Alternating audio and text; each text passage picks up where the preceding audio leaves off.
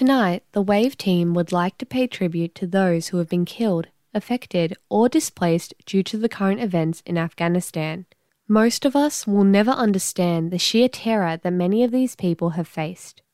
If you would like to help support these refugees, please head to www.unrefugees.org.au to find out how.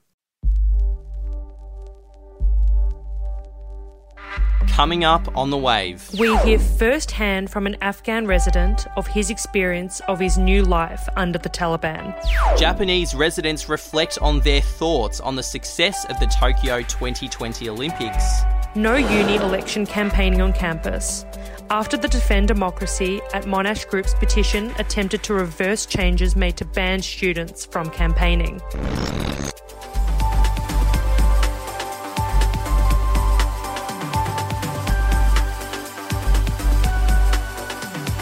This is The Wave by Mojo News. Here are your hosts for this episode, David Bonadio and Gab Hollow. Good evening. The rapidly evolving situation in Afghanistan has shocked all corners of the globe. The Taliban seized power in Afghanistan about 3 weeks ago, with many civilians questioning what is next. Mojo News reporter Siddharth chats to an Afghan resident on his experience so far. For privacy reasons, Mojo News has respected their confidentiality.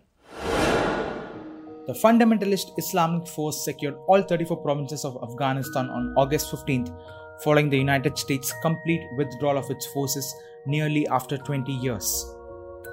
On 29th February 2020, the US and the Taliban signed a peace agreement with provisions including withdrawal of all American and NATO troops on various conditions, bringing peace back to Afghanistan and preventing Al-Qaeda from operating in areas under Taliban control. The 2-decade-old conflict has claimed tens of thousands of lives, forcing millions to displace. Shortly after Taliban advancing across the country by capturing Kabul, President Ashraf Ghani left Afghanistan saying he wanted to avoid bloodshed and avert dreadful disaster of being hanged had he remained in office. The United States have spent nearly trillions of dollars in an attempt to remake Afghanistan after ousting the Taliban from ruling Afghanistan following the 9/11 tragedy. Mojo News have accessed audio recordings of a Kabul-based student who doesn't want his identity to be revealed. He narrates on how the entire coup was staged and what it now means for the people of Afghanistan under the Taliban regime. Things are really weird, they are really confusing, everything has changed. In hours, everything changed. And we don't know what's going to happen. We're just waiting and hopefully either peace will come or there will be a serious war. They say we won't close down university, we won't close down schools, we will allow the internet and we won't disturb the growth and the things Afghanistan have achieved in these 20 years. They are saying this now, but they did the opposite thing. They will say this now in the beginning that we'll do this and that, but when the right time comes, when they have taken over all the country and have proper power and people will be weak, then they will implement whatever they want. There will be no women's rights, there will be no children's rights, there will be no proper universities, there will be no proper schools. In a matter of few hours, from seeing women and children happily roaming the streets to a sight of any woman in the city at all, the young Afghan student believes the entire coup was pre-planned. Things were different. Like you would see women roaming around in streets and t-shirts, wearing t-shirts and jeans. Women were roaming around freely. Men were also wearing jeans and shorts, and they were roaming around freely and here and there, and everything was good. Everything was going well like previously. Everyone was happy. And all of a sudden, Taliban came into the city. They took every army vehicle there was, every tank we had, every plane we had. They took every gun we had. And when I went outside, I couldn't find one single woman in the street. There was no woman, and even if you found a woman, she was probably really old, and she was also covered up. She was covered up in burqas and everything, and you couldn't see like the woman you would see like a day before. You won't see anything Western in the city. Things are completely different now. There were posters where posters had woman model pictures in them and everything. You won't see a single poster now. Everyone took them down. It's really weird. You will see like Taliban roaming around in the streets and the roads, they in their pickups. Now all of a sudden they're controlling our whole country, our whole people, the whole population, and everyone is scared of them. Many eligible students are in an attempt to reach out to international journalists, hoping their action could relocate them to a different country. And we are sending letters to every journalist we know outside the country, to every senator we know outside the country, and hopefully they will take us out. If not, then we are staying here, or maybe most of our students will be killed, or most of us will run away to the neighboring countries or anywhere we can go. This is Siddharth reporting for Mojo News.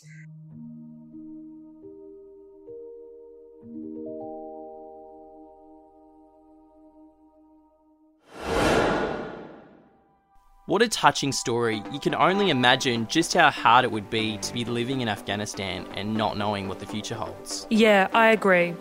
All the team at The Wave send our thoughts to those affected by the situation. The Australian government is being called to give permanent residency status to Afghan residents by Monash University's Gender, Peace and Security Centre, urging them to reconsider their position. Karuna Balasubramanian reports.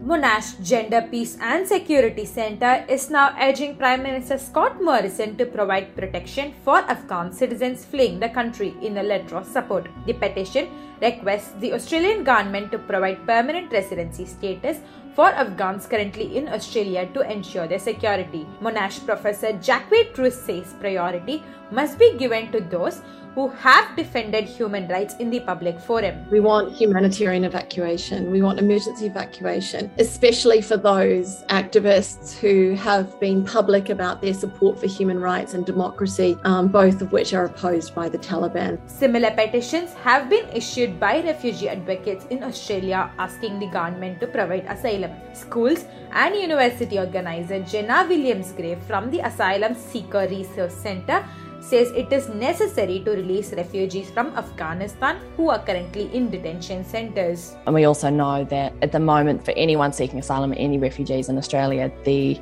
pathways to family reunion is really difficult. So that also needs to be prioritised, that people who are already here from Afghanistan need to be able to bring their families here safely.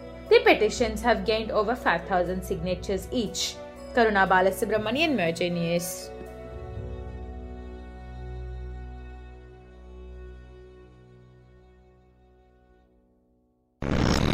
Up next, we have a feel-good story for you. Carolina Felton launched her pre-cycling business to create more sustainable grocery shopping options for customers. Inspired by a growing movement overseas, Mojo News reporter Natasha Shapova finds out Carolina's inspiration for starting up her business. A new way of shopping which avoids waste has opened 2 weeks ago, servicing the west of Melbourne. Pre-Cycle Pantry utilises a mobile shop van, encouraging customers to bring their own containers, while online deliveries are packed in compostable paper bags and glass bottles. The range includes household cleaning products and dry items, including coffee, grains and herbs. Founder of Pre-Cycle Pantry, Carolina Felton, launched her business after being inspired by similar companies in the UK. So the main goal obviously is to reduce the amount of plastic that goes to landfill. So that's for me what inspires me the most, that I know that for every order or every container that someone fills, it's already one less packaging and generally plastic that goes into the environment. According to the World Wildlife Fund, each Australian uses an average of 130 kilograms of plastic per year. Pre-Cycle Pantry customer Audrey Begeja says it's great to buy high-quality food while supporting a local business. It's so cost-effective. Like if you were to go to a supermarket, it would cost more than, supporting someone like Pre-Cycle Pantry.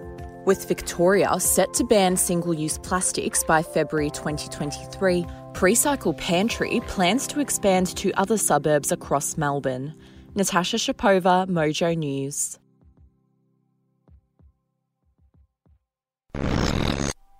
Emerging musician Lil Nas has taken the world by storm with his new album King's Disease II. After a 2020 full of activism and coming out as a member of the LGBT community, Mitch Turner gives us his roundup on the new album. Washed up former legends outstaying their welcome and trying to maintain relevance in a world that's moved on. And in 2018, beloved Brooklyn rapper Nas seemed destined to join this somewhat depressing list. After his much-hyped Kanye West-produced comeback EP, Nasir, was released to mixed reviews, many suggested it was time for Nas to hang up the microphone and recede gracefully into our memories while he still could. However, his 2020 studio album, King's Disease, surpassed all expectations, as he recaptured the timeless and untouchable Nas style that the hip-hop community has come to adore, culminating in his first Grammy win for Best Rap Album that same year. With King's Disease 2, Nas is picking up right where he left off. And if the goal of this album was to remind the world that he still has it, he absolutely succeeded. The album pulls no punches from the very start, with the opening track, The Pressure, kicking off with allusions to his enemy-turned-accomplice, Jay-Z. Nas goes on to describe in detail the trials and tribulations that come from having the weight of expectations of an entire community rest on his shoulders.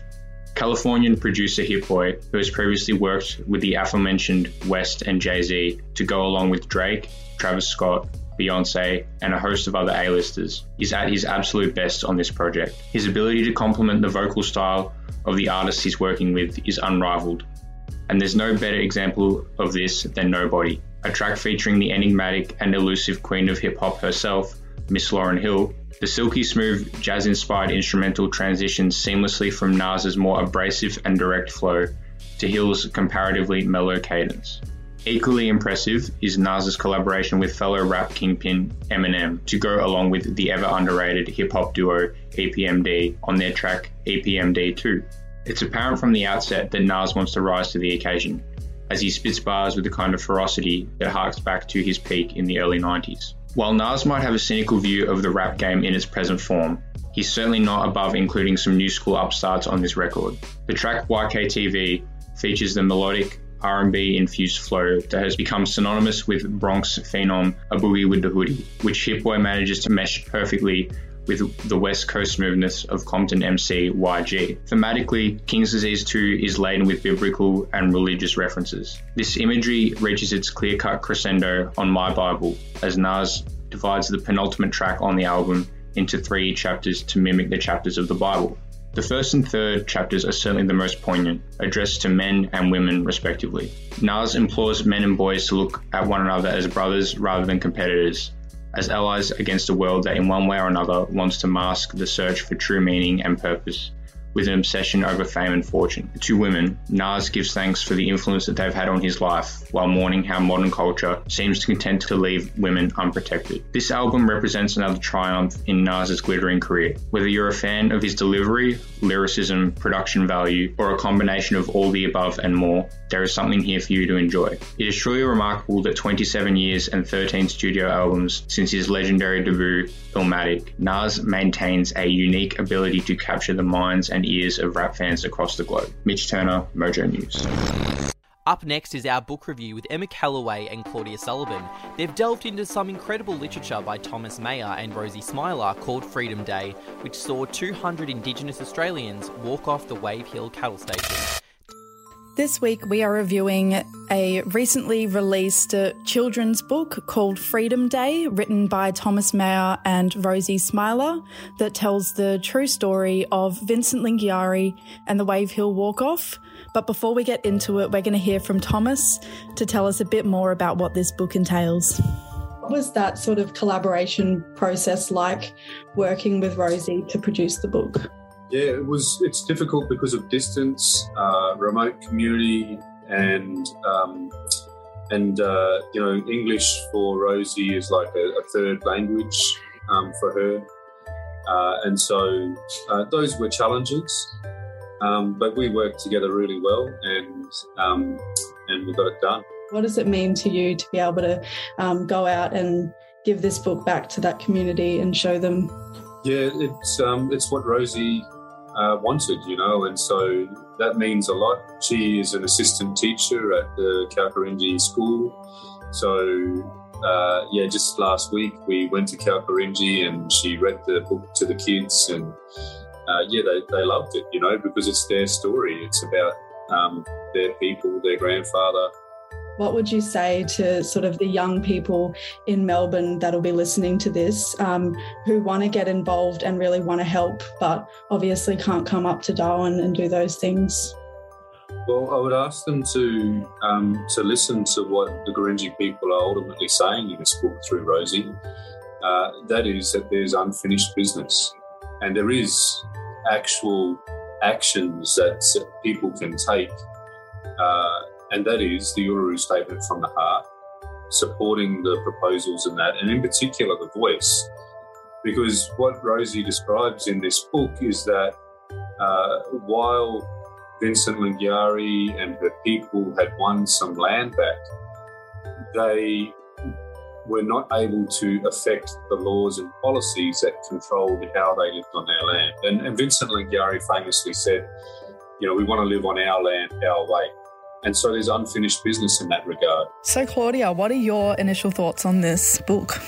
A really important story that we should know, and a reminder to myself as a white woman, I have a role to play as an ally to listen to and do what I can to help. Books are all about giving people a voice, and it's amazing that Thomas was able to work with Rosie to do that so wonderfully here. It's really well done. I think it's a really beautifully told story and beautifully illustrated by Samantha.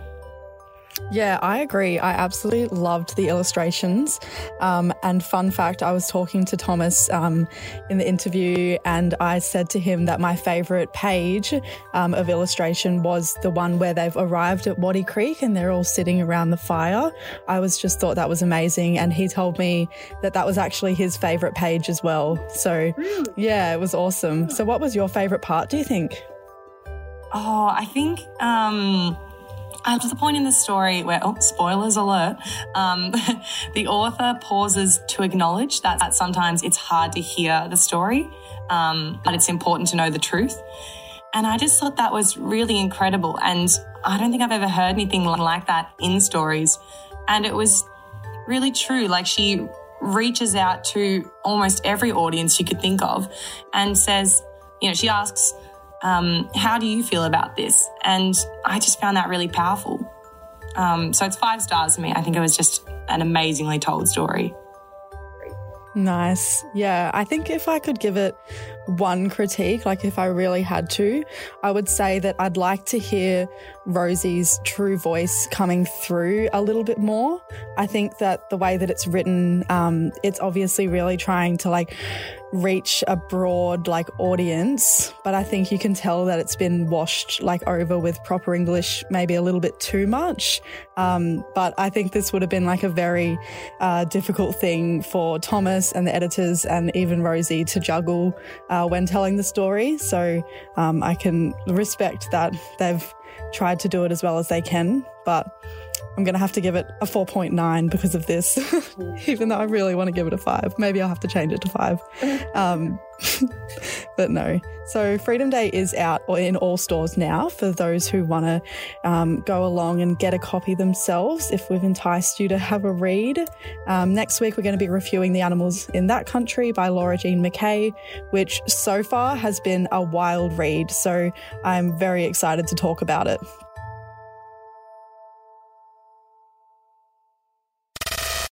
Up next is sport with Mojo News reporter Rashab, and with Tokyo 2020 Paralympics concluded on Sunday, how did the green and gold fare? The Paralympians did Australia proud, finishing in 8th place with 21 gold medals, 29 silver medals and 30 bronze medals. Now that the games are over, how are Japanese feeling about having hosted the Olympics?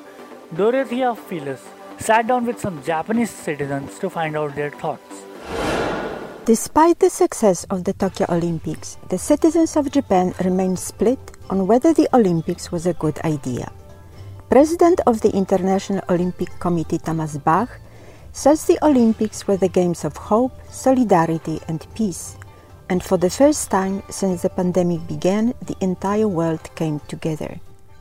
However, the Olympics has reportedly caused a rift within Japan's society instead of uniting its people. While some Japanese were in favor of the Olympics, the majority was against it. Kaishi Obata, a high school student from Tokyo, was pro the Olympics. I was for the Olympics taking place in Tokyo because Japan had financial difficulties. I thought it's profitable. According to the Japan Times, a public poll indicated that over 80% of the Japanese were against the Olympics, and there were numerous demonstrations. Some Japanese felt their health shouldn't be gambled on. Takao Hirota, a Japanese language teacher from Tokyo, opposed the Olympics. I was against holding the Tokyo Olympic Games this time in Tokyo. I have the health problem, so I was worried about the increasing spreads of COVID-19 cases as a result. On June the 1st, less than 1% of the Japanese were vaccinated with 2 shots. But the vaccine rollout accelerated since then, and now over 70% of the Japanese had at least 1 shot. I did it the first time in mid-July and the second one early August. Vaccines made people feel safer, but during the Olympics, COVID cases increased 5-fold with alarming news of COVID transmission among foreign athletes. Japan has seen daily COVID cases surpassing 15,000, and the public healthcare system on the verge of collapse. However, once the Olympics started and the Japanese athletes kept winning medals, 58 in total, the Japanese public, filled with pride, started to warm up to the Olympics. It was fun to watch on TV. I watched table tennis. My favorite players, Ito and Mitani, got gold medals. Atsushi Wakamatsu, a journalist from Tokyo, enjoyed the opening ceremony the most. My highlight is the women's 55-kilogram wrestling ceremony. Icho, who is a 4-time Olympic gold medalist, appeared wearing Japanese kimono. In the end, over 50% of the Japanese thought that the Olympics was a good thing. I think it was successful, more successful than expected. Tokyo gave the athlete a good venue for them to show their achievement and produce the good result. According to the national opinion poll taken on the last day of the Olympics, the approval rating of the Prime Minister Suga cabinet was merely 28%, the lowest ever.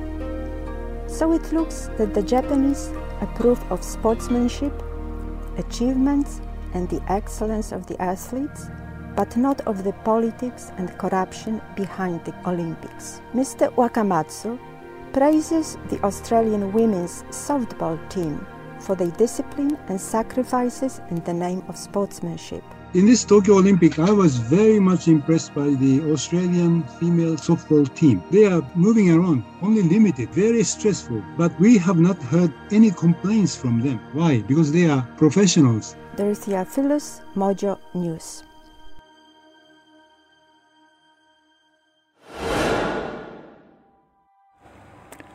It's a footy final season for the NRL and AFL, and it's heating up.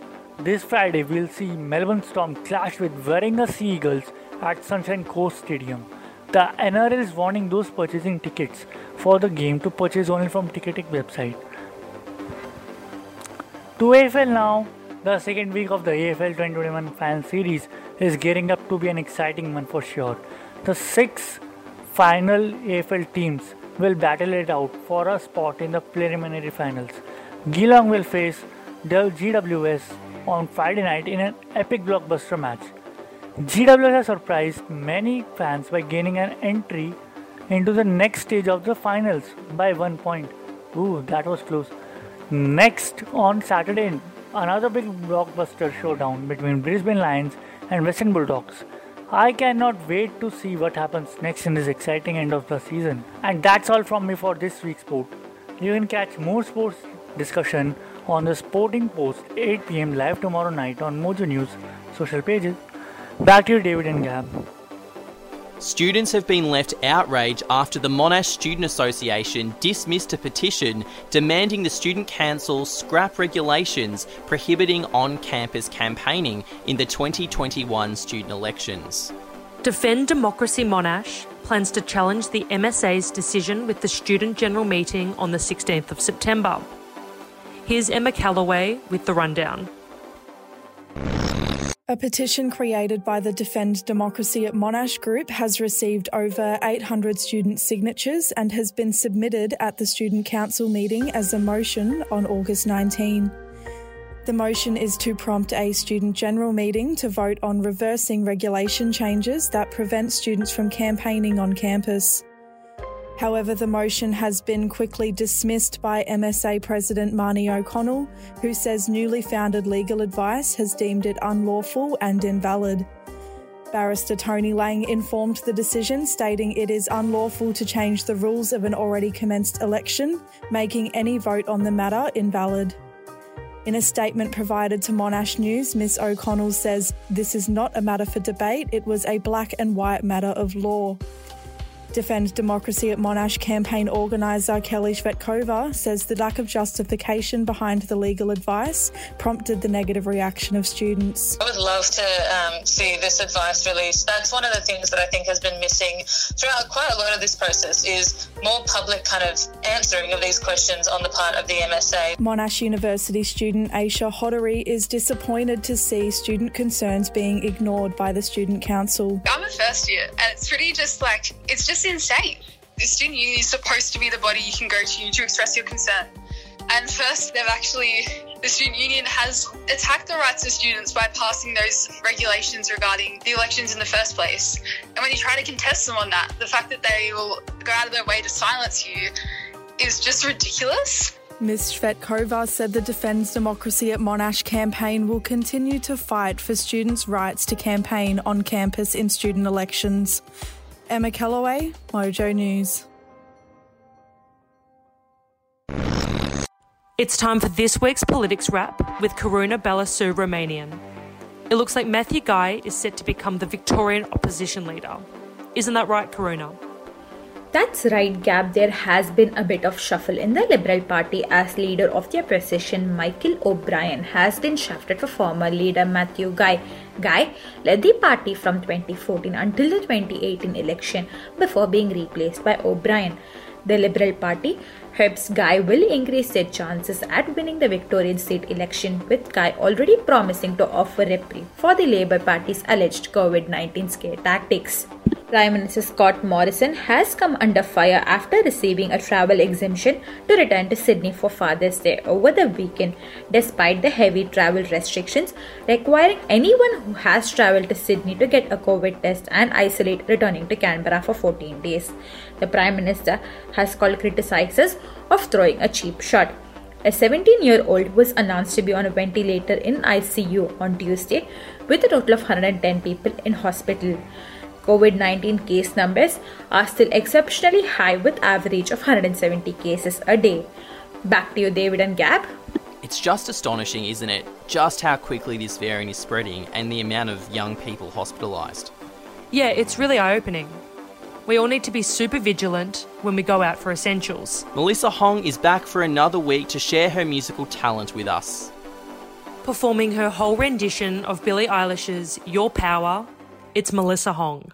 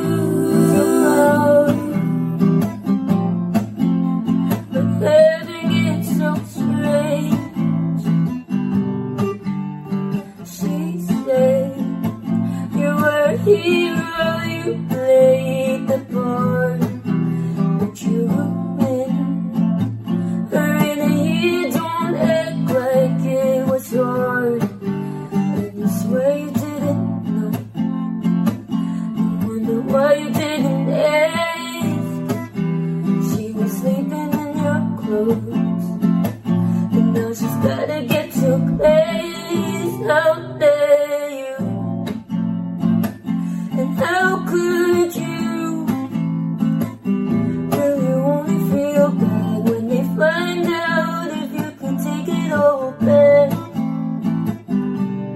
Would you try not to abuse your love? I know we didn't choose to change.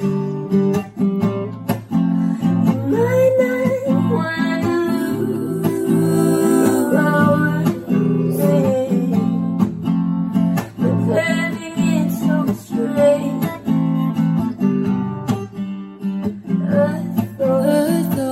I was special, you made me feel like it was my fault. You were the devil, I saw appeal.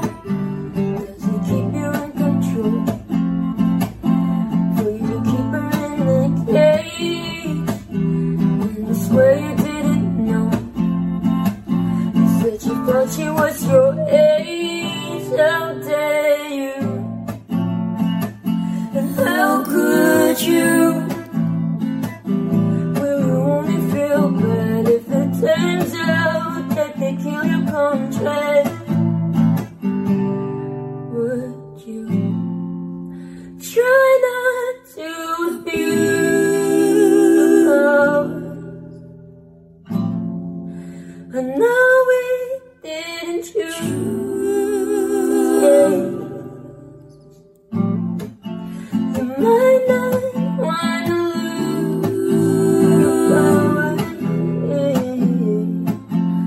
The power isn't pain.